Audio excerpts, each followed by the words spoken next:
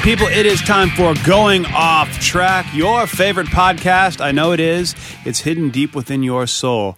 Welcome, I'm Stephen Smith. As always, is our audio guru, Brad. Hello. Que pasa? The people's producer, Michael Kangemi. Yo. Why don't I say your last name, Brad?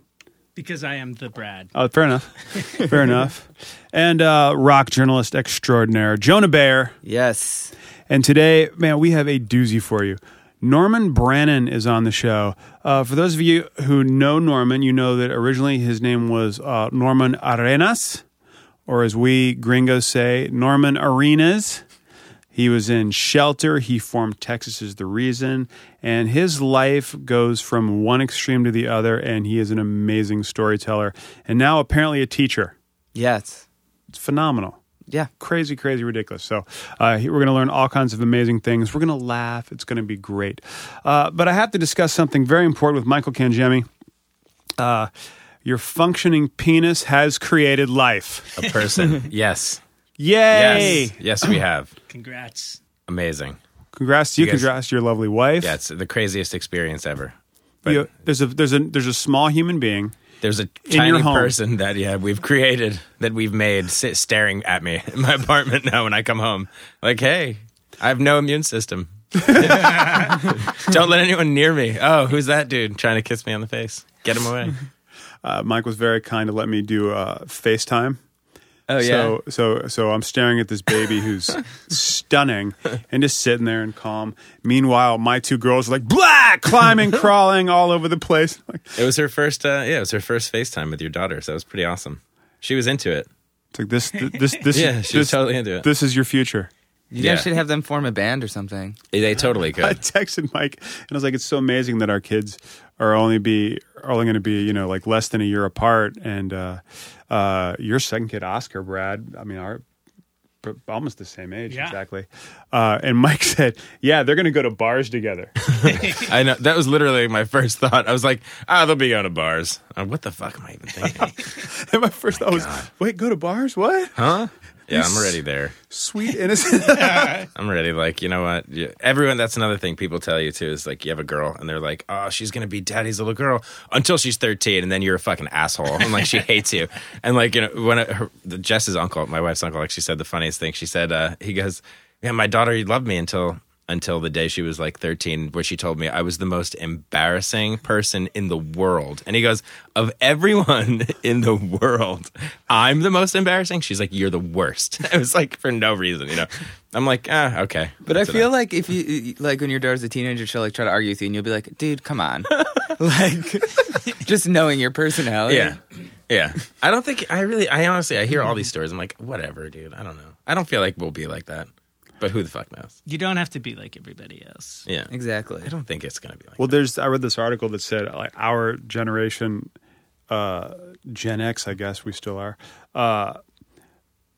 wants to do everything their parents didn't to an extreme. It's like want to be exactly the opposite of the people that brought me up. Right. Yeah, like we just started that where we didn't, Jess didn't drink while she was pregnant, which was cool, like our parents did. We did that. I didn't smoke in the apartment, my dad did when my mom was pregnant. All that kind of stuff. Is that what you were talking about, Stephen? That's exactly what I was talking about. I was talking about actually having them and having my mom say, oh, yeah, your babysitter up until you were 4 was a collie. I'll tell these stories that I think are just like my life stories, and Trish will say, please stop talking. You're making me very sad. My mom gave us, for the girls, those like bags that you put in a shopping cart. Okay. And she said, yeah, I wish we had these for you. You remember when you fell out of one and cracked your head on the concrete? Boy, I'll never forget that sound. I'm like, what were you doing? My mom has tons of stories too, where she was like, oh, and that other time I fell while I was pregnant with you. And I'm like, what? You were passed out? What happened? And she's like, oh, it wasn't so bad. Yeah. I was like, really? It's all starting to make sense now. I had the experience, and I read an article that said this is going to happen, and when it does, just accept it. I dropped one of my girls the other day. Yeah. There's nothing I could have done because they're getting heavier, and I could pick both of them up. and I had Emily in my left arm, and I was picking Kate up. And luckily, we were in my super padded basement, which that didn't come out right at all, did it? My super padded basement where they're chained to the wall, forced to watch Fraggle Rock and like it. No, very nice carpet with a pad underneath it. It's I've their seen playroom. that. It's very nice. It's very soft. It's a cute playroom. And Kate just slipped out of my arms and fell, and everything you see, her head flipped back, hit the back, and she starts wailing. And I'm just like, "Oh my God, I'm so sorry, I'm so sorry," which means nothing to an infant who can't form words yet. All she knows is "hurt you," like you are the cause. Did you have that? I watched Barrett go over the back. We have these hardwood floors that that's concrete underneath. So and it's only about an eighth inch or a quarter inch of parquet, and this sounds really weird.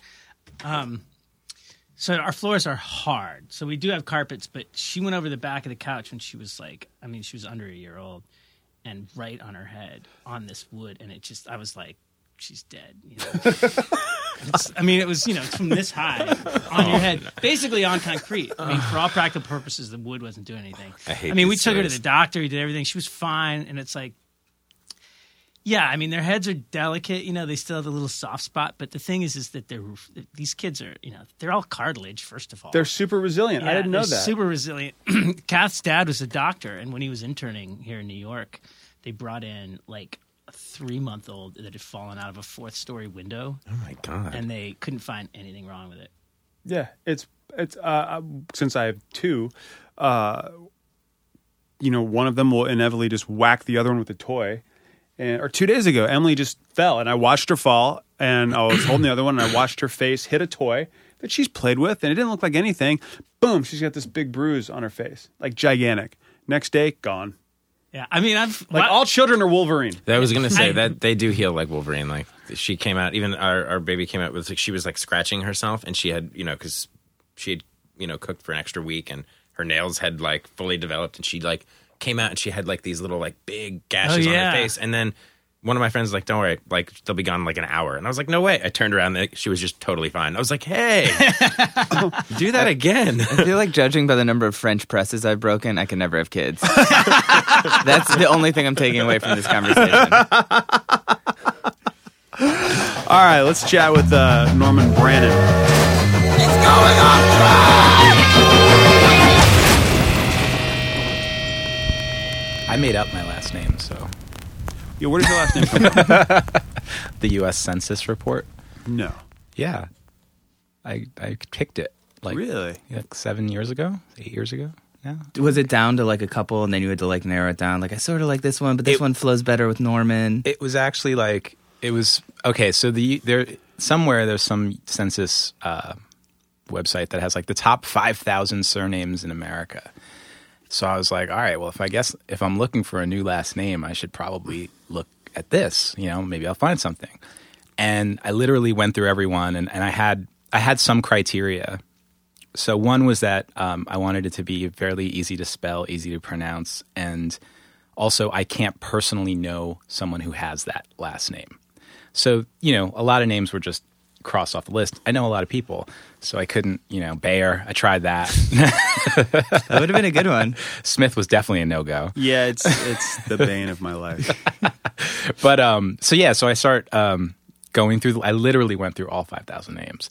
And when something would hit, then the next step of the situation was I had to kind of imagine what it would look like as a signature, because I'm a little bit prissy about handwriting and signatures. Like I wanted it to be cool, and I never liked my birth name because it made for a bad signature. It was just bad. What is that? What prompted it? You just wanted to have a name change? Oh no, I've had family issues for like my entire life, okay. And I decided that my old name had a lot of baggage attached to it from my family, and I wanted a name where like all the baggage was just attached to me.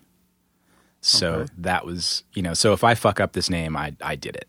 It's my problem. I'm sorry, Brannons of America. So, yeah. So then I came up with Brannon. And unfortunately, that was B, which meant I probably had like 4,000 other names to go through before I was like, all right, I'm going to have this name anyway. And then I went to a lawyer and had it done. So have you ever met another Brannon or no? Still? different spelling of Brannon. Okay. Like, I mean, I knew like Justin Brannon from Indecision, but he's spelled with A-N at the end, and mine is O-N, so that's still Yes. counted. That's different. That was different. Yeah. The own is definitely different. Oh, We that's should amazing. probably say that our guest today is Norman Brannon. Yeah. From a lot of amazing bands. Yeah. You may know him under a different name, but this is his name now. Texas is a Reason. Well, what's beautiful, honestly, is that it's been so long now. It has been that a long time. A lot of people don't even know I don't that think had I knew another you name. before. Like, No, we met when I was Brannon. Yeah. Yeah. It's great. Yeah. I love it. I recommend it to everyone, changing Yeah? your name. I think it's brilliant. See, I really wish I had done that. Well, you have such a unique name that you probably wouldn't want to mess with it. And my grandfather's name is John. Wow. It's awful. I hate my name. And it's, after 10 years of a career, well, I guess I haven't done anything for 3, so 7 years of a career, I could probably change it to something.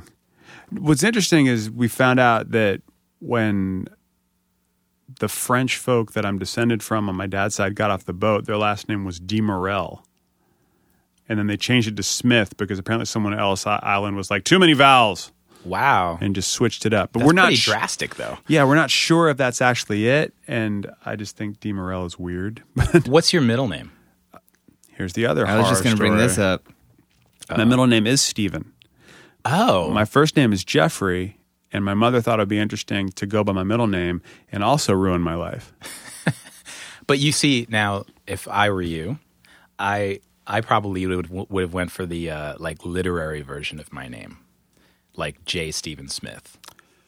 High school, that's what I was. I was J. Stephen Smith forever. I love it. And I went through a period of thinking, well, before I got hired, I was like, well, I'll my professional name will be Jay, but all my friends will call me Stephen.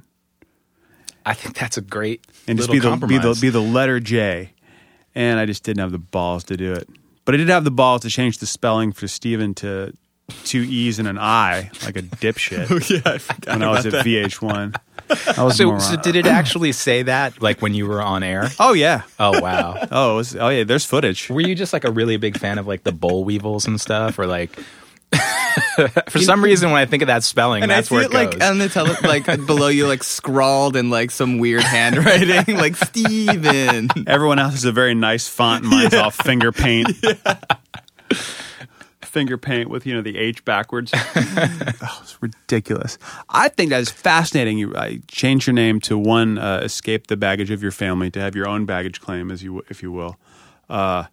Smith, I don't have to worry about that. But my mom's side of the family, there's a lot. So luckily, that's nowhere associated. Well, the other aspect of that too is that for a long time everyone called me Norm, and then at some point I just started asserting Norman, and it really caught on. Did the same thing. If you talk to anyone who from college down south before, it was Steve. And to this day, it weirds out my wife when people are like, is Steve there? And she's like, I don't know who that is. But yeah, it's a big deal. And how did you do it? How did you say it's Norman when people would ask? Well, I just realized that these things take time. So I realized that I just had to keep going out, and when new people met me, they would meet me as Norman. They would start calling me Norman. Other people just started calling me Norman again. It's really weird. The only people that call me Norm are like maybe my 2 best friends that I've known for like 25 years. Yeah. That's about it. Do you find that if you meet someone named like Nicholas or David, that you are, and they say, I'm Nicholas, I'm David, that you are more inclined than others to not shorten it to Dave or Nick? No, that's what's actually funny is like I'm the first person to be like, hey, Nikki, what's up? Like I don't care. Well, you know what I thought was funny? We were at a show 2 nights ago, I ran to Norman, and I was talking to a bunch of people at the show, whatever, and I introduced like my friend, and I was like, oh, this is my friend, and he's like, oh, I know who you are, like I'm a big fan. Like, does that happen a lot? Kind of like, are people like... Well, I mean, not so much anymore. No, actually, it does. I mean, it happens regularly. It's nice. I think it's cool. Like, I mean, when I meet people that I really like for whatever reason that they've done, I usually say the same thing. Right. Because I don't want to like be that guy who's like totally feigning disinterest. Like, oh, hey, what's up? Awesome person that I love. Like, Right.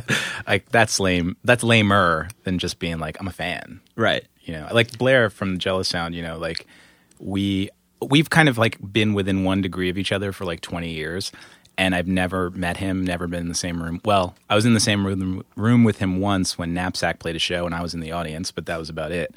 And he just kind of Facebooked me very randomly, and we were talking, and the first thing I said was, I've been a fan for 20 years, so it's really nice to meet you. And then we got to hang out this week. That was great. Yeah. That's nice that you have the wherewithal to do that. If I meet somebody that I'm a big fan of, and Jonah can attest because he's been there, I'm not allowed to talk because I get really fanny and I'm like, okay. Well, that's not true. You've interviewed tons of people. Yeah, I'm not fans of them. Well, some of them. Some of them, yes. But some of them, yes. But like when the people, my wife's favorite story is I interviewed Madonna, and it was a fun interview. It was really nice. The next week, John Reese from Jehu and Rocket and all these awesome bands came in to talk for the Night Marchers, and I was visibly like, I was hurt. I was like, I don't know. I can't go in and talk to him. I don't know what to say. Well, Stephen also, keep in mind that Stephen also got a Rocket tattoo on the air the week before. On the air? Oh, yeah. That's and then bold. showed it to him. Wow. And we were trying to do it at the show, like while he was doing the interview. Was But it this like some kind after of the regulations. band broke up? Yes. So you didn't even get to capitalize on the free shows for life thing. That's because I'm such a fan. Waited till after they were done before I got it. When I played in Shelter, we played a Hare Krishna school in Alachua, Florida, and that was kind of a trip. Because it was literally 2 kids. I mean, probably between the ages of 6 and 16 or something. Mm-hmm. But they were going crazy. I mean, they're Hare Krishna kids. They probably have never seen anything like this. Yeah. And it was super fun because kids don't judge you, and adults do. Yeah, it's so funny because everything I know about Hare Krishna is from John Joseph's memoir. Yeah. Oh, well, you may need to broaden your scope. Not that I've never read that book, actually. I've only heard pieces of the audio book. Yeah, that's what I listened to. I haven't heard that, but it's interesting. Like, especially I was reading it when I was living in the East Village, and just hearing him talk about what it was like hanging out with like HR and like the '80s, like in Alphabet City, and how crazy it was. Yeah. Are you still involved in like the Christian stuff at all? No. I mean, I have friends. Like, I was involved for a long time. I got in like '89 when in the 80s in New York, the Krishnas were kind of a fixture in kind of the subculture of New York. And if you hung out, especially in what was called the Lower East Side, but now it's kind of more the East Village, they used to hang out in Tompkins Square Park. And if you go to Tompkins Square Park now, there's still a tree with a plaque dedicated to the founder of the Hare Krishna movement, because it's kind of like the tree that he sat under and basically started the entire movement in that park. So the Krishnas go there a lot, and they used to be there every Sunday feeding people. And I was, broke vegetarian kid. They had free vegetarian food. Yeah, man. It was awesome. So I'd go there, especially like on Sundays if I was at CB's or whatever. And then I would say like I started reading the books, and then a friend of mine, my very best friend, died in a car accident in May of 1990, and that took my life into a drastically different direction, because then you start going like, oh crap, like I'm gonna die, and then all of a sudden you want all the answers, and I want them now, right, and so I would say that of all the religions that exist, theirs is a very what should I say? There's reasonable components to it that don't exist in other religions. There's still a huge jump of blind faith that you have to make, and there's still very insane stories and myths that that guide it. But underneath all that, there's also like a philosophy that's semi-reasonable and logical, and I was attracted to that, and then maybe accepted all the other stuff. Unfortunately, as trappings. So were you into hardcore before you got into Krishna, or did you get into Krishna and then? No. Okay. I got into hardcore in like '86 from listening to like Crucial Chaos, which was like the WNYU radio program. Are you from here? Yeah, I grew up in Queens. Okay. And yeah, so I mean, I found NYU like by accident one night, and I just started listening to this show. It was just completely like I'd never heard anything like it. I remember one of the first bands I ever heard on that show was Butthole Surfers, and I was like, I was a kid, and I was just like, this is hilarious. I love it. But then they would bring all the New York bands to play live sets at 10 o'clock. So, you'd hear Murphy's Law and Super Touch, and Judge played, and Crucial Youth, and it was in like one point, so many bands, and then I wanted to know what it was all about, so I started checking it out. And there was I was very young. I was like 13, so I couldn't really go to like a ton of shows when I first started listening to the radio program. But I found this all ages show on Long Island to see the Crumbsuckers. I mean, come on, I'm a kid. They have cartoon album covers. Their name is the Crumbsuckers. Yeah. This is awesome. They're the best band in the world to me. And I, got my shirt autographed, and I was like so psyched going to school the next day with my autographed Crumbsuckers t-shirt. And that kind of just, started it. It took me a second to figure out that I could sneak into CBGBs as a 14-year-old, and then I did. and also once you're around long enough, they stop IDing you, and they kind of just know who you are. Right. So forgive me. How old are you? 38 this 38, year. okay. Yeah. So we're like the same. See how much cooler like that is? Like when I was 14, it was Cinderella, there is nothing harder than this band. And where did I live? Oh, not like anywhere, not near a huge cultural point. 86, I was outside of DC. Oh, was anything cool happening there musically? No. No, not When at did all. I get into it? Oh, I don't know. Ugh. Well, 88, so that was too bad. I realized too that it's ridiculous because my godson is 14 this year, and I don't know, like I couldn't imagine him doing the stuff that I was doing when I was 14 years old. Like basically I just had parents who didn't give a shit about me, so I could hang out on the Lower East Side and just go to these shows and get beat up. Was it neglect or was it a weird trust? No, I mean they just didn't. It was a complicated story, that house. But they ultimately, I kind of just didn't listen to them after a while because I felt like your authority means nothing to me. And they didn't really have the follow through to discipline me in any way. So because once it doesn't hurt anymore when you beat me, it's kind of like we're done. Oh god. Yeah. So they didn't. So the combination of wasn't a fear, guilt, abuse thing. It was just abuse. Fine, I'm out. Right, exactly. Ugh. And then it was just I'm just going to do my own thing. And and as soon as I turned 16, I dropped out of school and left the house. So. Oh wow! And then where'd you go? I wandered around on people's couches for a while. Then I became a monk, and I joined the Hare Krishna movement for a couple of years. And then I kind of just started the touring life. And that was, with Resurrection and then 108 and then Shelter. Mm-hmm. So those three bands kind of thrust me into adulthood somehow.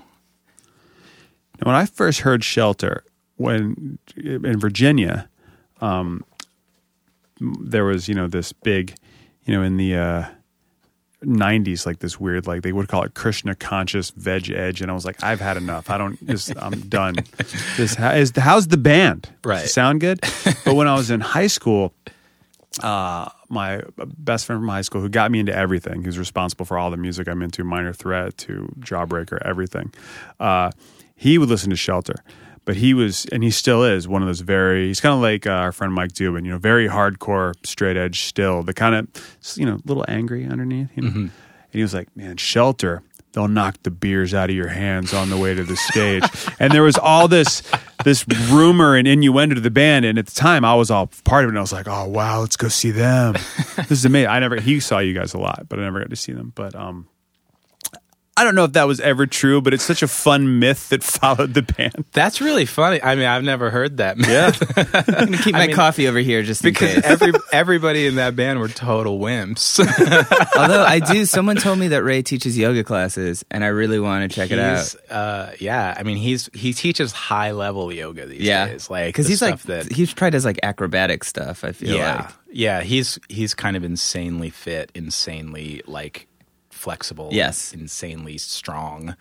I mean, you just see pictures of him standing on one hand. No, like, totally. Hey, what's up, guys? Like it's crazy. But he's always had that. It's just a bizarre. Yeah. That's what You it know? seems like. Because I never saw Shelter, but I saw Better Than 1,000 a lot when they were touring, and I remember like, oh, there's Ray's like standing on one hand or something. Like, Yeah, he's like Plastic Man or Yeah. something. It's completely crazy. But Yeah. I mean, I think it's awesome that he's really.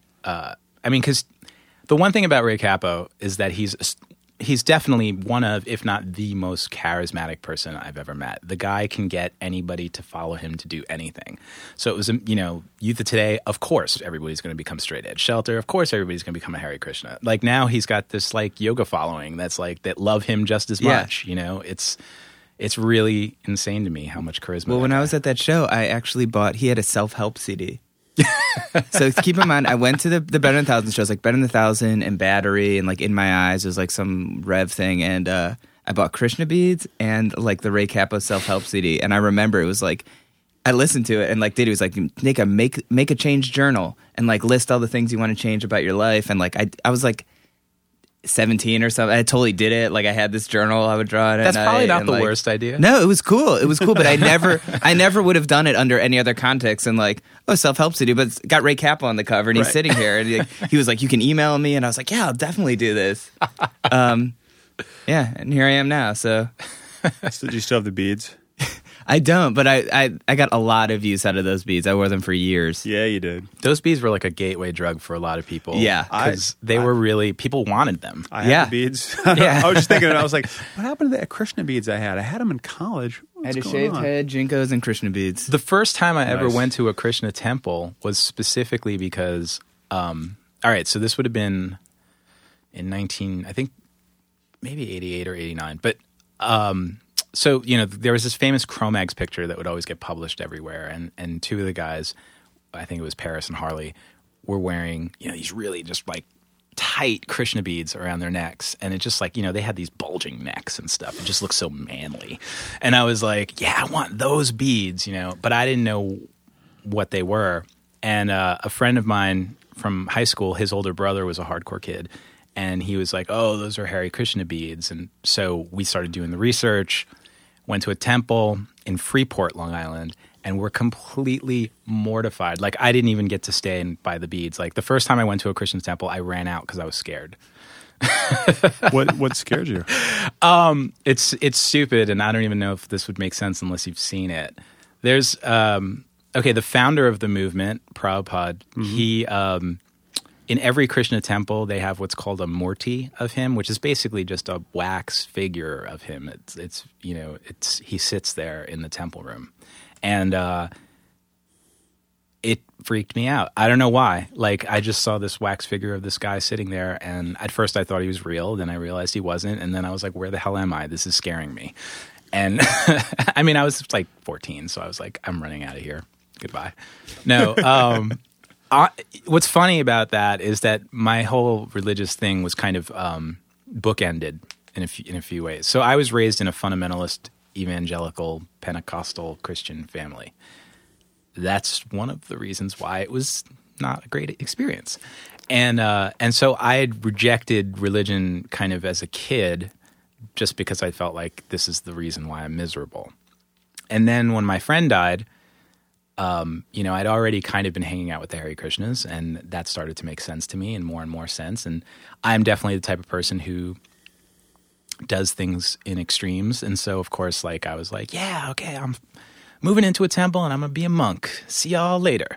And and I did that. And I'm glad I did that. I learned so much, I think, from that entire experience.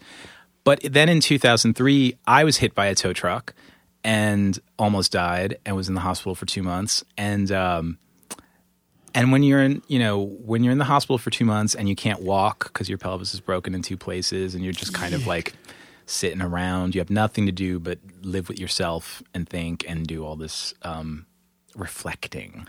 And my feeling at that point had been that that God or religion or all these things had just kind of become a part of the fabric of my life, but not necessarily a meaningful part. Like, I didn't necessarily know that I like proactively believed anymore.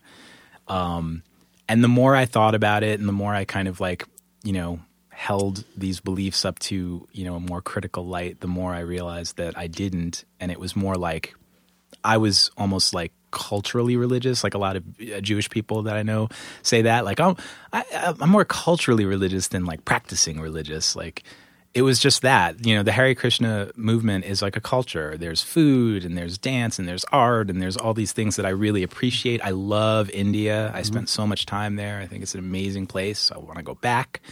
And I love the people. But did I believe it? No, if I was being honest with myself. And so then it just kind of had to be the slow ride out, because it had been at that point almost 15 years of practicing in some way. Do you still associate with the community? Like, can you? Yeah. I mean, like my guru, the person who initiated me and gave me a new name and all that stuff. I had another name even. My Krishna name was Narottam Das. But Do you ever have any Christian names where it's like, you are Mike? no. Be a badass guru. For this day forward, Jonah, you are now Bruce? Well, there's a rhyme and reason. Okay. Every boy has the surname Das. Every girl has the surname Devi Dasi, which is just the feminine version of the word. They both mean servant, and then the first name is a name of Krishna or one of his like not disciples, but or like a saint or somebody in the movement who's like a saint.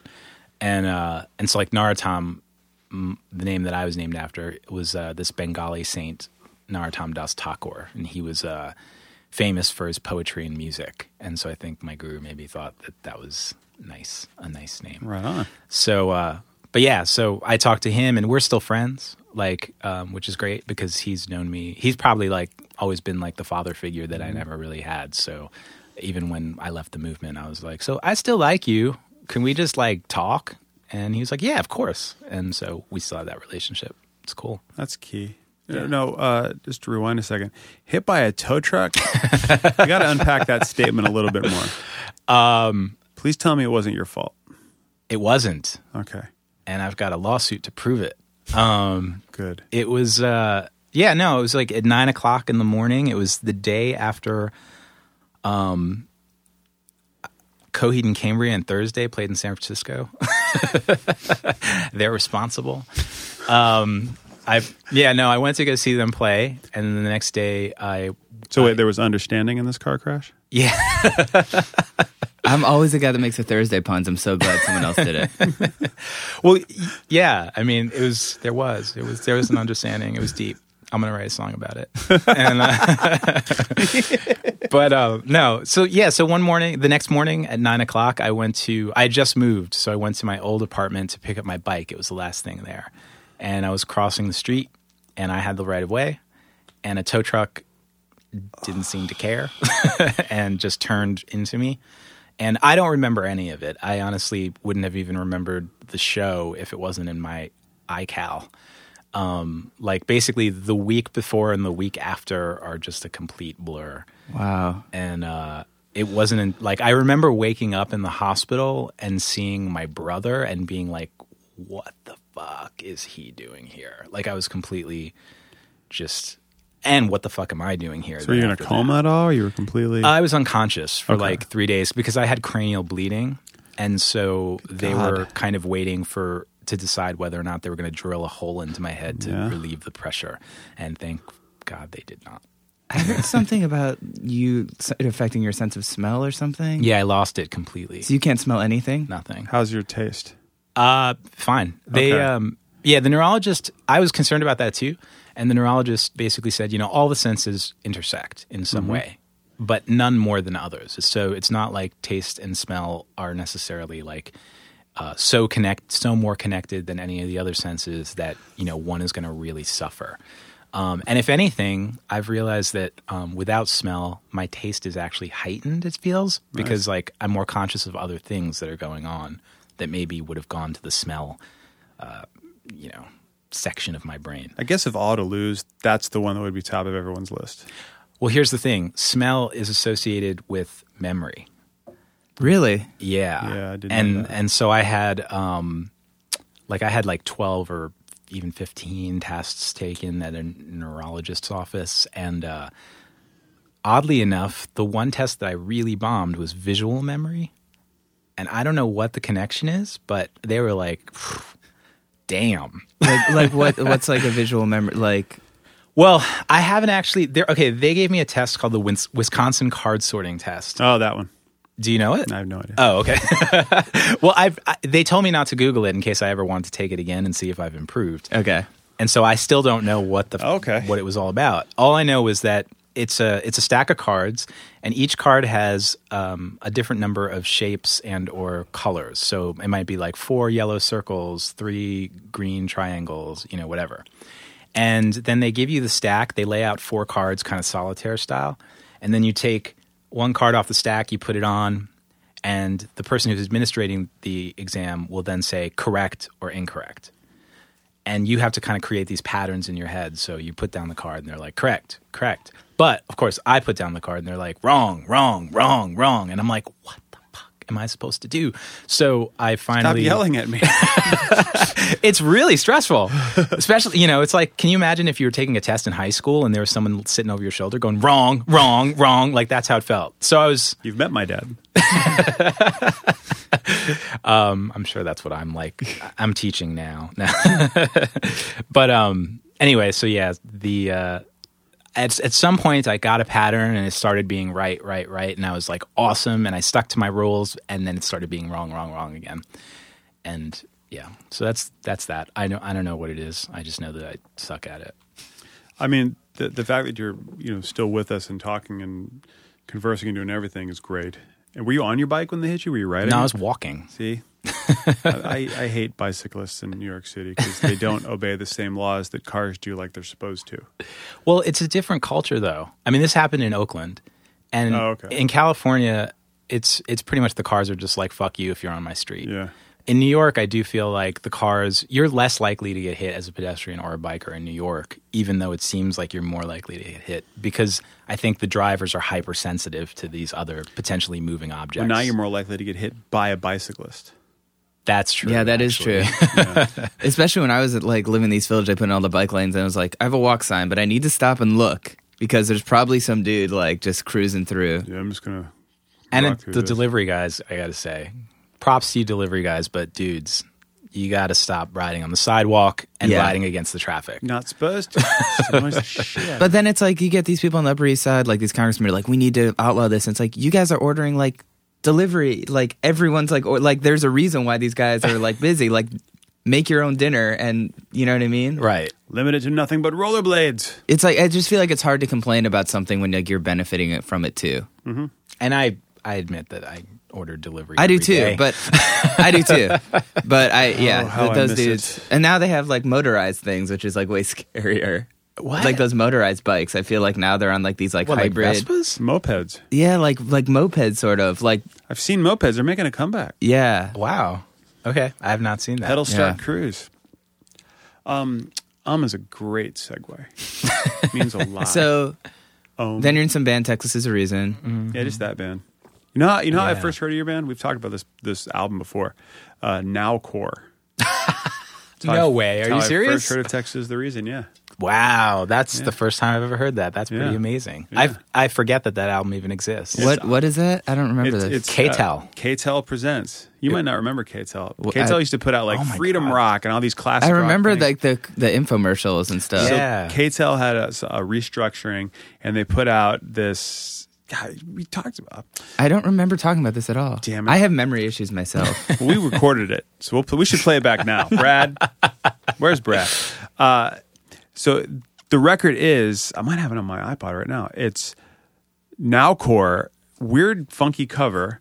On the side of the cover lists all the bands, and it's Promise Ring, At the Drive-In, Texas is the Reason, Drive Like Jehu, Modest Mouse, Jawbox. Yeah. Kim Coletta, I think, had a lot to do with it somehow. I think It's great. I sold all my CDs as one of the few that I kept because it's so crazy. I don't. Was it have like one. B-sides or was it like Jawbox, Savory? Yep. Yeah. It was Okay. just like Jawbox, there's like Savory, Emo's greatest hits. Like, Ice of Boston. What Texas song was on it? I don't even remember. I have no I idea. have it. That is so funny. It's crazy. It's I mean, that wasn't even the type of thing that we would potentially even say yes to. I don't even think there was a lot of money involved, but it Yeah. was just K-Tel. We were like, we have to be on Yeah. a K-Tel That's why record. so many It's people did it. hilarious. That's incredible. And now I'm completely psyched that somebody actually listened to it and heard it for the first time, because you don't think that. Right. I had this realization. This was actually kind of funny. So, okay, I've only sold songs to 2 commercials in my career. So Texas sold a song to Mercedes-Benz for a commercial, and New End Original sold a song to Coca-Cola. And I've never seen the Coca-Cola commercial. But it only aired in Australia, New Zealand, and like Thailand, I think. Okay. And there's a whole story to that. But point being, I've never seen it because I don't live in any of those places, and it just doesn't exist to me. But I've been trying to kind of put together a personal website where I want to try to archive as much of everything that I've ever done, like down to the littlest itty bitty weird detail. Like I sang backups on this album or whatever it is. Right. Things that people wouldn't even necessarily know or care or like identify me with, because like really, like when you're in a group of gang backup vocals, it's not like, oh, I got to get that because Norm's on that. Right. But like, okay, so I was like, I know that you can find the Mercedes commercial on YouTube. So like, I was like, okay, I can put that in. But this Coca-Cola commercial, it has to exist somewhere. So I started Googling it, and I found all these bulletin boards, like, from like New Zealand and Australia, of people going, what's the song on that commercial? It's fucking awesome. And then other people like, that's New End Original, Lukewarm. Here's a link to their album, and I'm like, commercials work. It was kind of mind blowing because, you do those things and really you just kind of do them because it's just like, okay, this sounds interesting. It's fun. Right. It's a little money. It's great. Yeah. But, I don't know. Maybe I've always just been too cynical. Like, I just think, like, nobody gets a song off a commercial. How many people got into Iggy Pop from Carnival Cruise Lines? I don't know. How many you think? Really? 7, 7? at least. But I feel like that's like a thing, like when you're creating stuff, it feels like you're in a vacuum a lot of the time. Like even when I worked at AP, like people would be like, oh, I love that article you wrote. I was like, you read that? Like it's just like the thing where like you put it together every month and then you're done. And you're like, well, I don't have to think about that anymore. That's true.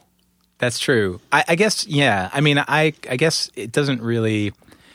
I still feel like I'm coming from a different place where I think now people think of commercials as the way to get people to hear your music. And it just... Maybe I just missed the boat on that paradigm. Well, I think it's also one of the few ways to make money now, like Yeah. to kind of compensate for album sales. Well, I Yes. mean, an iPod commercial is more spins than you're ever going to get on any radio station, college, Pandora, other. But that's interesting too, because that's iPod. Like it's still like a commercial that's generally being aimed towards music listeners. Mm-hmm. So they would be more like psyched to be like, "What's that Vice song?" or like whatever. Right. But like Coke or Mercedes-Benz, like I don't know that anybody ever bought anything from the I just heard- Mercedes-Benz commercial. It's like Budweiser Platinum or whatever, Bud Light Platinum something. It's Kanye West. And my first thought is, did he really need to just tap into that extra zero into his bank account to get this? And I was like, I like that song. And now it's a commercial. Well, I guess I used to hate it when I hear a song with a commercial. And over time, I was like, who cares? Good for them Right. making money. Well, that was like the thing with Coke. Like they originally wanted to do Lukewarm for an international campaign. And we were really like, wow, that would really change the entire scope of that song, like in the way that people listen to it forever. Like, do we want Lukewarm to be like, I want to buy the world a Coke, like to kind of keep that part in people's cultural memories, Right. And I think that there was kind of like this feeling of like, no, but if they were going to give us a ridiculous amount of money, we can write another song. Right. So, yeah. Anyway. What was that process like of New End Original with Jonah Matrenga? Because I didn't realize that one line drawing, you rearrange that, spells out New End Original. Right. So I for the longest time thought that New End Original was literally one line drawing with a band. Well, okay, like that band basically didn't become what it was supposed to be ever. Like it's a bum out. We kind of did everything very we thought we were being well thought out, but we totally weren't. Like it was we had a lot of bad ideas. Basically, the only reason the band was called New and Original in the first place was because we had booked our first show before we'd even have a name. And we were just like, oh shit, we've got to do something. And so Jonah had this idea. He's like, all right, I made all these anagrams. Do any of these work? And I was like, yeah, okay, let's do that one. And so that just became the name. And we hated that name pretty much 5 minutes after we named it. And even like when we were at the kind of coming towards the end of the band, we were thinking like, maybe we should just be New End and just drop the original and just kind of like start over. But the idea originally was that Jonah and I were going to, write all these new songs, and we had all these like really ambitious plans for what this band was going to be. But I had just moved from Chicago to San Francisco at that point to do this band. I was, in a situation where I was like, shit, I need to start making money soon. And I don't know, like, how can I do this? So we were like, all right, let's just take a bunch of songs that already exist. Let's, I basically took all the one-line drawing songs and kind of rewrote them, in different ways, and then, kept some the way they were, changed others more drastically, added some parts, took some parts out, and then we were basically like, okay, here's an album. Let's make it really quick and start getting on the road, making money, and then make the album we really want to make. And so that just didn't work out the way we planned. Like we made the album. The recording was a disaster. What happened? Oh man. I mean, probably the most drastic things that were going down. I mean, Jonah was having personal issues. I mean, he was like freaking out in the studio. Charlie, our drummer, was like having personal issues with his wife and like money and all this stuff. And he was freaking out. Then like for some reason, we did all the bass tracks tuned to this like tuner that was in the studio and not to our pedal tuners. And when they were all finished and I started recording my guitar tracks, I was like, why does this sound completely fucked up? And I couldn't figure it out. I thought I was like, I sound completely flat. Like, what's going on? And it turns out that, the tuner that was used for the bass tracks was calibrated wrong. And so we basically had to start over from scratch. We only had like X amount of time because we were on J-Tree and they don't have tons of money. And we were just, we probably recorded that album literally like in 3 days because we had no choice but to, do everything over. And it didn't come out the way I wanted it to. It's a bum out. I mean, because I like the songs. I think it's a good record, like technically, but it wasn't executed the way it should have been. And then we went on tour, and then everything just exploded, and it just sucked. Had you played in bands since then? Because Trevor, like the first thing when you were coming on, and Trevor was like, "That's hi-fi." I hope you got the rights for that, dude. No, I stopped it at 16 seconds. I want publishing on that. I know how that works. Didn't it have to be 30 to get publishing? Brad would know. So is it true that you were almost in the Foo Fighters? Well, yeah, actually. I never talk about it. And I barely even like remember it. Like I was watching the Grammys this year, and I was like, "Oh yeah, I played with those guys." Like that was weird. That was just a weird thing. I was living in Chicago, and their tour manager, who's been around for a long time, he was like an old hardcore guy who booked shows in Florida, calls me up out of nowhere. Wait, like, I know this dude, Gus Brandt. Yeah, and Gus calls me up and he's just like, "Hey, what are you doing?" And I was like, "Nothing." He's like, "Are you in a band?" "No." "Do you want to be in Foo Fighters?" And I was like, "Sure." "What do I got to do?" And he's like, "Can you come to LA this week?" And I was like, "Fuck, okay." "What do I have to learn stuff?" And he's like, "Yeah, learn as many songs as you can in 2 days." And I was like, "Okay." And so I sat down. I didn't even own the records. I went to, what was that record store? Coconuts? Yeah. Is that I went to Coconuts in Chicago and bought the 2 albums for like $50 because they're so expensive. And and then just learned like as many songs as I possibly could and flew to LA. And then just sat down and played with them for like an hour and change. And it was like such a weird thing. I mean, the whole thing was just... Those guys were really cool. I remember I walked in and Nate was wearing a Joan of Arc shirt, and I was coming in from Chicago at the time, and I was like, "That's awesome, man! Those guys are my friends. Like, great, And Dave was really nice. I remember he was like, "So yeah, what happened to Texas is the reason?" And I was like, lead singers, man. he seemed to appreciate that. And it was totally surreal to be playing these songs with these guys. And but at the end of the day, honestly, I'm pretty happy that it worked out the way it did, because they had just recorded their third record at that point, and I hadn't heard it yet. And to be honest, I don't like it. And I really actually don't like the direction that they went in. So I kind of feel like it worked out for the best. Yeah.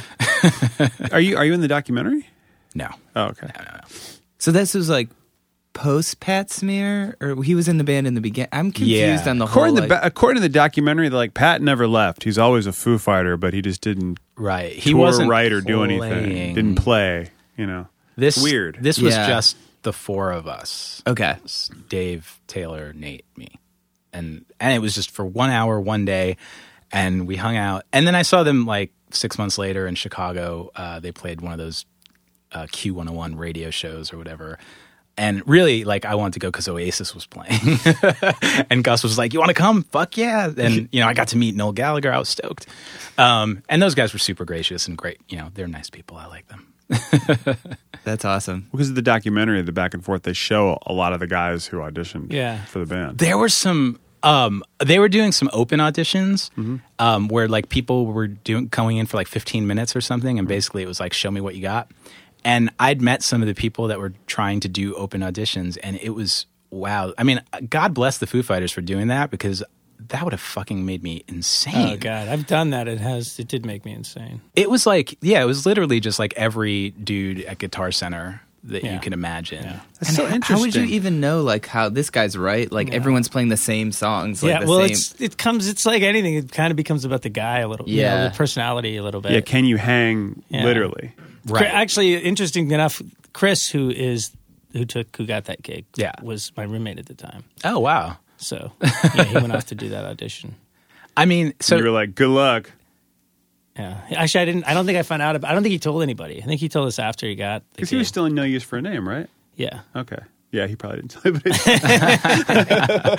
These guys. But he was living in New York, so I don't know how committed he was. There was one kid that I'll never forget, because my heart was just bleeding for this kid. He had his guitar out in this other room, and he was waiting to get his 15 minutes. And I remember I was looking at him play these songs, kind of practicing in the room, and I'm just like, what the fuck is he playing? This is really bizarre. I mean, I think I just learned that song, but that doesn't look like it. Right. And so I was like, okay, whatever. And so he went in, and when he came back out, he looked like he was going to cry. Oh. And I was like, what's going on, man? And he was like, I learned all the songs in these alternate tunings, and those guys just were like, what the fuck are you playing? But again, to their credit, the Foo Fighters actually gave him another shot. They were like, can you just pick three songs and learn them in standard E tuning? And I wouldn't have tolerated it. Yeah, I would have been like, get the fuck out of here, kid. 7-string drop D. Yeah. Fuck you. I mean, seriously, I know that sounds stupid probably to people who don't play guitar, but it just seemed like the most unnecessary thing. Why would you tune your guitar in some weird way to learn a Foo Fighters song? It's not but don't you feel like it was when you had when Guitar World would transcribe songs, sometimes I would be like, they're making it so much harder. It should just be in a regular tuning. It's like a bar chord, and instead they're it's in drop D minor. Or and some you're alternative, all you have to do is detune the B string. right. Yeah. And you can play this riff. Really? I mean, why would I do that? But then but you know what? The key, that's all BS, because you go back and watch the actual player, and they're not doing all that craziness. It's this guy couldn't figure out how to play it that way without actually messing with the tuning. Is what it is. Yeah, no, I'm pretty sure in most. Although there are some crazy tunings out there that people use. I did recently. So this band Owen. Well, it's not really a band; it's a guy, but he. Another Kinsella, right? Yeah. Mike Kinsella. He's also in Joan of Arc. But yeah. But so he was coming to New York to play the. What label is he on? Polyvinyl? Yes. Yeah, Polyvinyl's CMJ showcase. And he's having a new record out, and they really wanted him to come promote it and all this stuff. And so he calls me up and he's like, all right, so I got this idea. I was like, cool. And he's like, I'm coming to New York. I'm going to play this show. I don't really want to play it. And I was like, okay. And he's like, basically, Polyvinyl, they have all these like rock bands now, and I just feel like I'm going to be like an idiot going up there playing my sad sack songs by myself. So I want to form a band, and I want to play with a band. So I'm thinking, I love Owen. I want to play these Owen songs. This is great. And I'm like, dude, I'm in. And he's like, awesome. Can you put together a band? And I was like, yeah, totally. And he's like, okay, my idea though is that I want to play What's the Story, Morning Glory from beginning to end. And I was like, yeah, I kind of thought he was taking the piss. Yeah. But he knows, because he knows I love Oasis. And so I was like, are you serious? Because if you're serious, like, I'm totally down.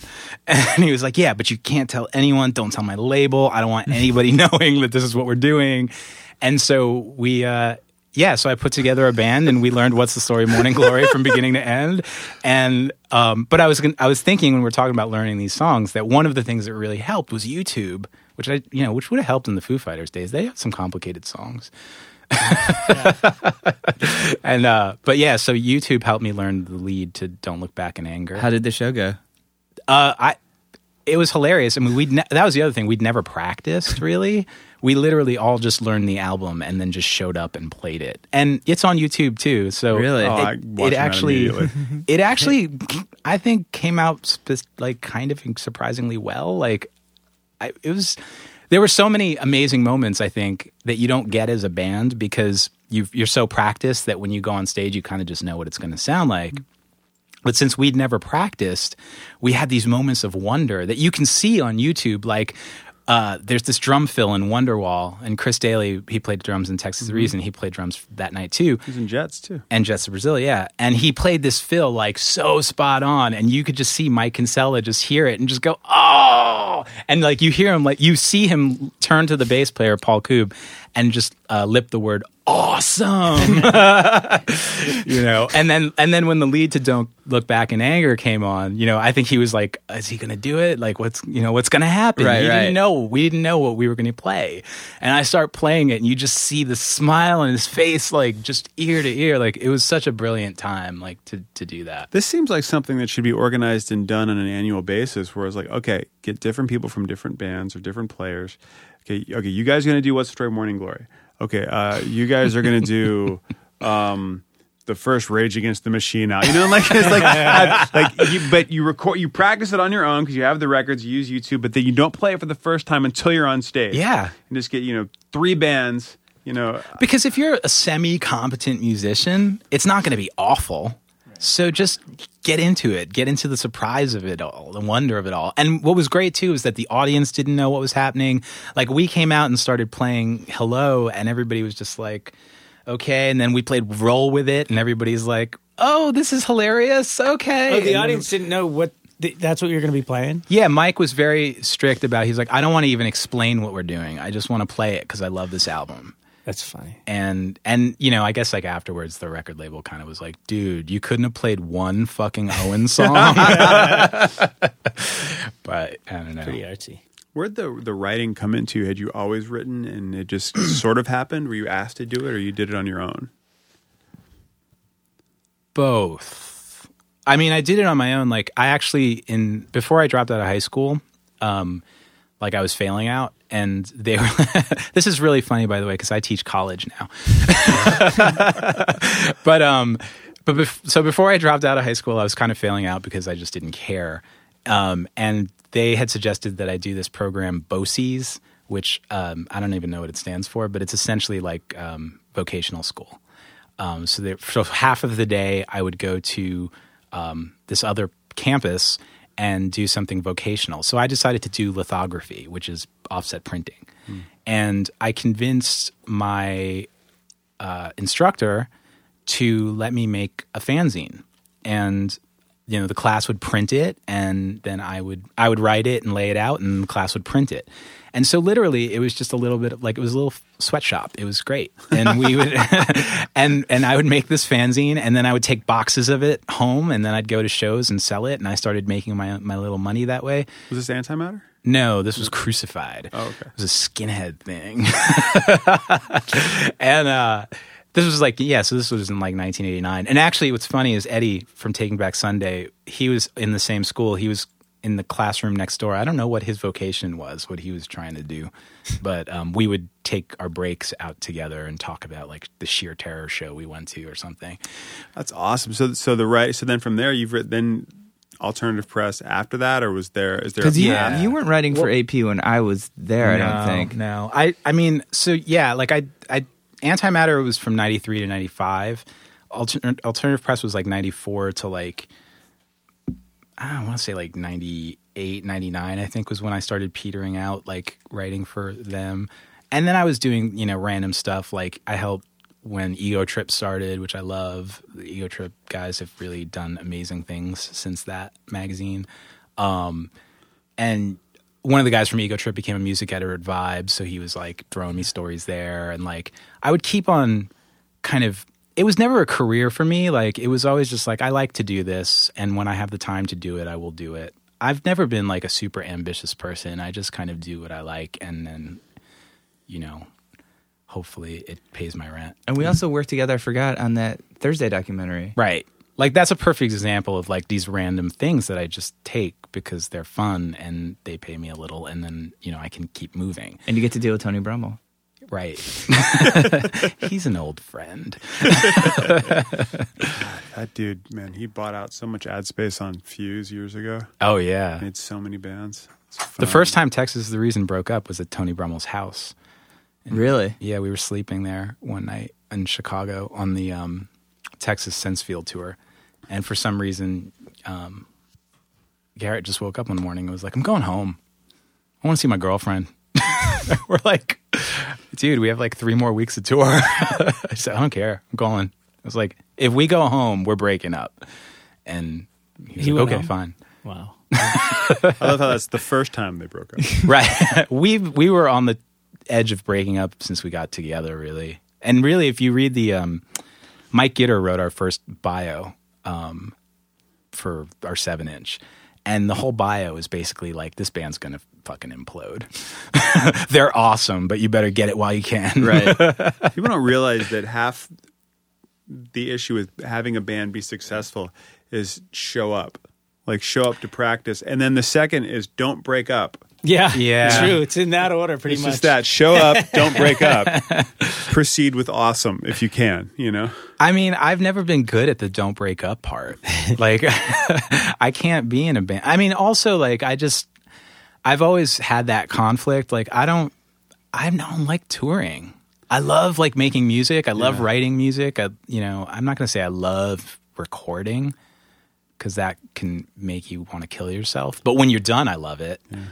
But touring and just promoting yourself and all that stuff, like, I can't get into it. I toured for like 3 weeks in college in a band, and was like, I'm good. What's your band? Oh God, it was awful. It was Let's the worst hear- thing ever. let's hear about it. Oh, dude, I was the 3rd drummer, so I can't take responsibility for the name. But they were the Ice Cream Socialists. I think that's kind of cute. We were big and huge in Roanoke, Virginia. Huge. So recommended if you like. Let's see, Ramones. Okay. Early Green Day. First half of Kerplunk. The first half. That second half was a letdown. Yeah, it didn't work. Sold out in that second half for sure. Previous show. It was. But this you'll find funny is I never like called myself straight edge. I just didn't drink. Right. And then get to my senior year of college and, broke up with a girl and was like, fuck it.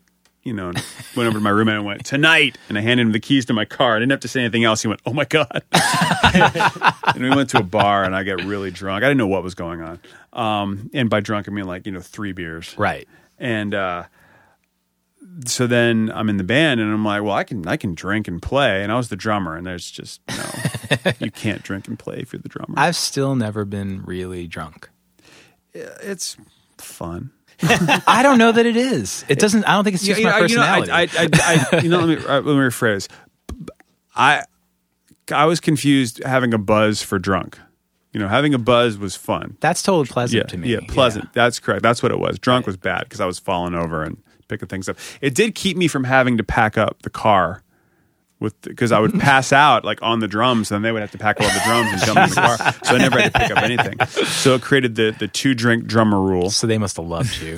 But that became part of the bio, which was at the end of it, and we turned our straight edge drummer into a drunkard in 3 weeks. But I feel like you probably get that buzz from other, like I feel like I do yoga every day, like I get that buzz during yoga, or like when you were meditating all the time, like I'm sure like it's like the same equivalent in some ways. It's different. I mean, nope. I've known people that don't drink because they don't want to lose control. Well, okay, let's talk about this for a second, because this is here's the thing. Anybody who knows me, and definitely anybody who's been in a band with me, knows I am a fucking control freak. I just am. And thanks for letting me sit here.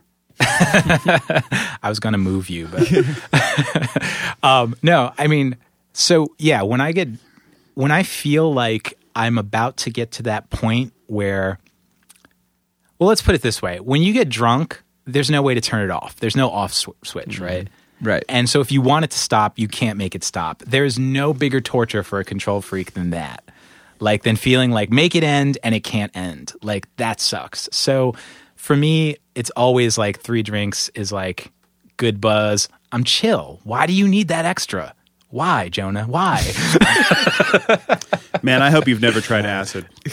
No. Are you kidding me? That sounds terrible. Because then you're just like, here's a segue. And I hope I'm phrasing it correctly. So I interviewed people on television. You've interviewed people in print. But then you started working with one of my best friends. Eric Feldman runs a network, a gay on-demand network, and his second is our mutual friend Mike Dubin. And how did you get hooked up, and what did you do there? Well, actually, they interviewed me on one of their video podcasts when my book came out, and I don't know. I guess like they kind of thought that I read well on the camera, kind of thing, like, or maybe that I'm articulate or something. Because they didn't audition me for anything. They were pretty much like, we're doing this show. We want you to be a co-host. And I wasn't doing anything else. So I was like, sure. I mean, I think that that's kind of my MO, right? Like, I'm always looking for like, what's the thing that I haven't done? I'll do that.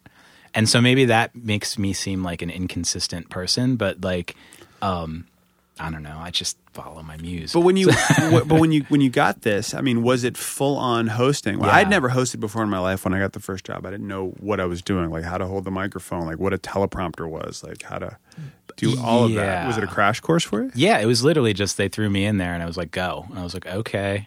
And, you know, maybe I was more successful in some segments than I was in others, but I feel like I've kind of got the hang of it now. I don't know that I like it necessarily, to be honest. It's I know this is going to sound weird, but I don't actually like being the center of attention. Like, I'm a total narcissist, and like I get that, but You like to be the center of your own attention. yeah, exactly. It does make me uncomfortable when people kind of like are staring. So being on the camera is a bizarre thing for me, and I do like my brain starts going crazy when I'm doing it sometimes, where I'm just like, oh my god, people are watching. It's I mean, it's an interesting world to get into. I mean, Eric's a good guy because he's been doing it for so long. He knows how to do it. Yeah. And he cuts through the bullshit very quickly. And he'll say it just that caustically. But I think that's phenomenal. So are you still working for here? Yeah, we just shot like 3 episodes yesterday. And what's the show? It's called The Deal.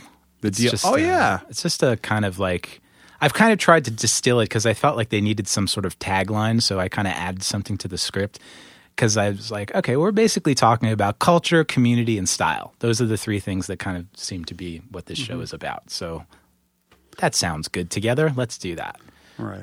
But I think it's a cool show. I've had like interesting segments, you know, like going to like the Museum of Sex and like I actually really loved this one piece I did at the Stonewall Inn, which was really interesting for me. It's like the birthplace of the gay rights movement. Yes. And And the teleprompter stuff is weird, but it's interesting. I just like experience. I'm just always looking for an experience that's new. And I think like that's the thing, like when people ask me about like Texas and they're like, why don't you guys keep playing shows? And it's like, well, there's nothing new about that.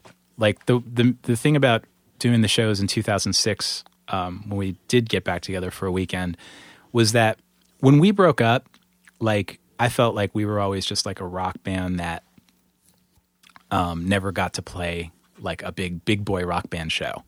Like, like I wanted to do a big boy rock band show where we do every aspect of production. We hired lighting, we hired, we had our own sound, we had like a AV intro. We did the whole thing to make it like a real concert. That was basically the idea. And it was just us and that's it. And this was a new experience to me, so we're going to experience it like that. But then once we did that, it was like, okay, well, I'm good. Done checking the gate, moving on. Right. Got it. So that's how I felt about TV too. Like it's like I'm doing this. This is interesting. As long as there's sort of like new experiences to have with it, I'm cool with doing it. Have you learned a lot kind of about gay culture, that type of stuff from that gig, or was it more? Mm-hmm.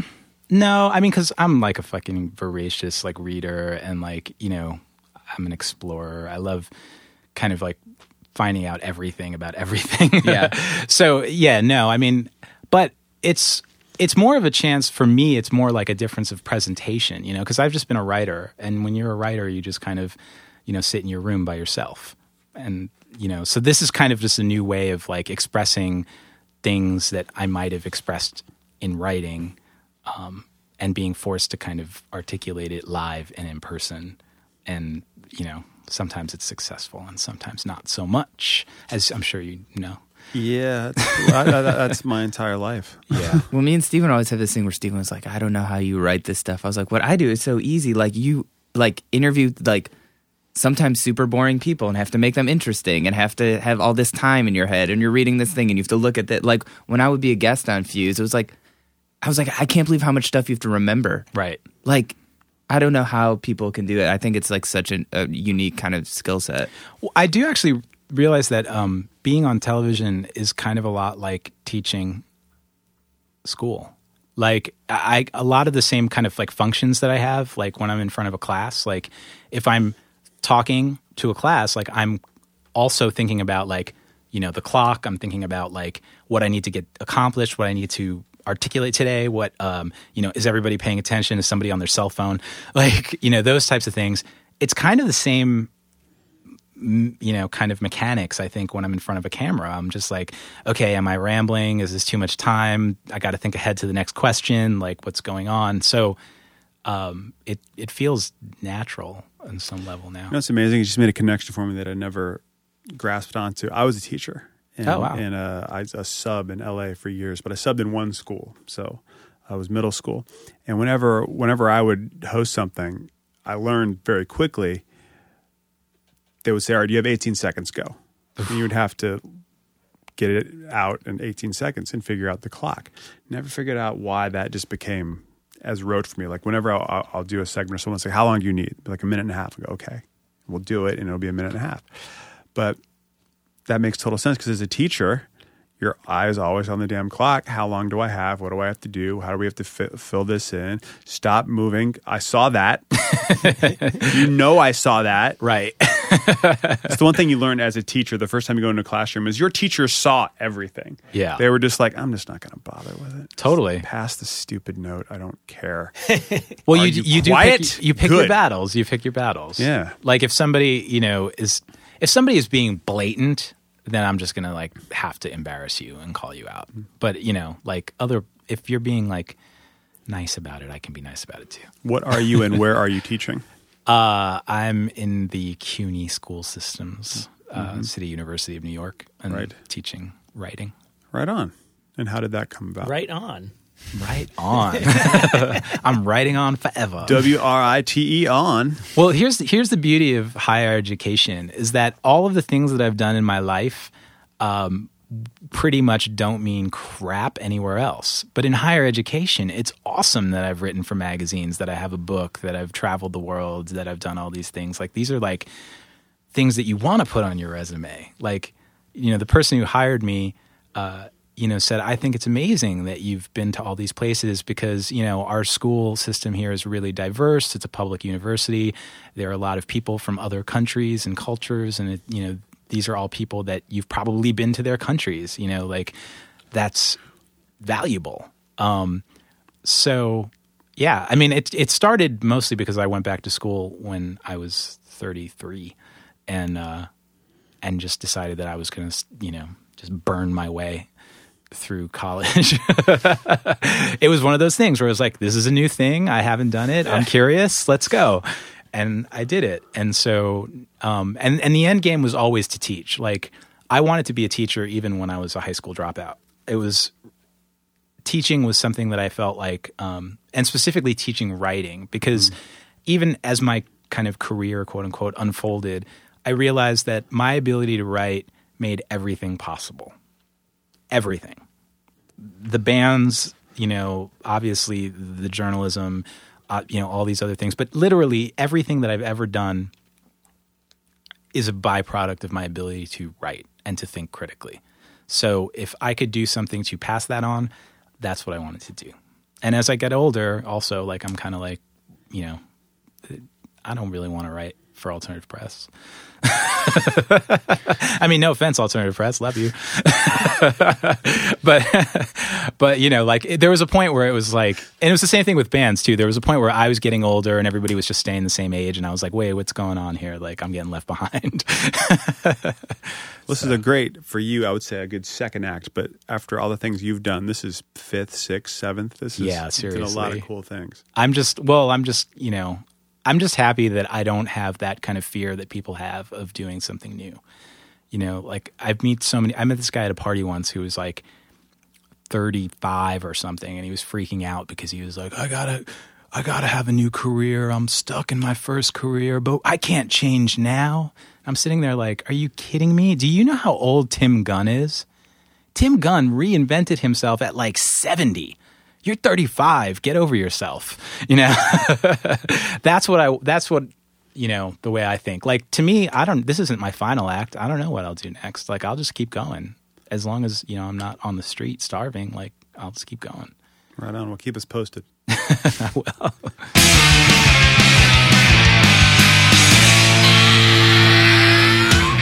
I have to say, we've done a lot of podcasts, and I know, Mike, you were in the room, and Brad, you had to run out and do some stuff, but man, that was good. Yes, Norman is a very interesting guy. Like, his life is, like, I wish I could have his outlook on life and that everything is just a great learning experience. I wish I could have successful bands I was in like him as well. Yeah, but the bands, aside from Shelter, who had a good run, it seems like Texas is the Reason was more of a horror story than not. Yeah, that's true.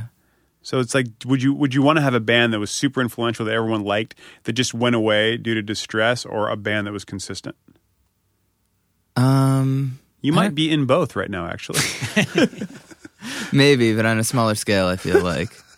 What about you, Mike? I'd like to be in a band. I think that everyone, at least at some point, was like, dude, that's a great band. And then even if we just totally disappeared, I'd be like, hey, that dude was in that band, or you were in that band. That was awesome. I kind of would like that. Brad, you've done both. Yeah, well, but only like for the music business are the only people that knew my band. What? No, what? Did the Goops just flat out on a major? Nobody remembers the Goops. Nobody remembers. As long as Mallrats is on cable, people will know the Goops. I feel like the problem is that you know so much about music that you think every band is sort of on your radar, but it's...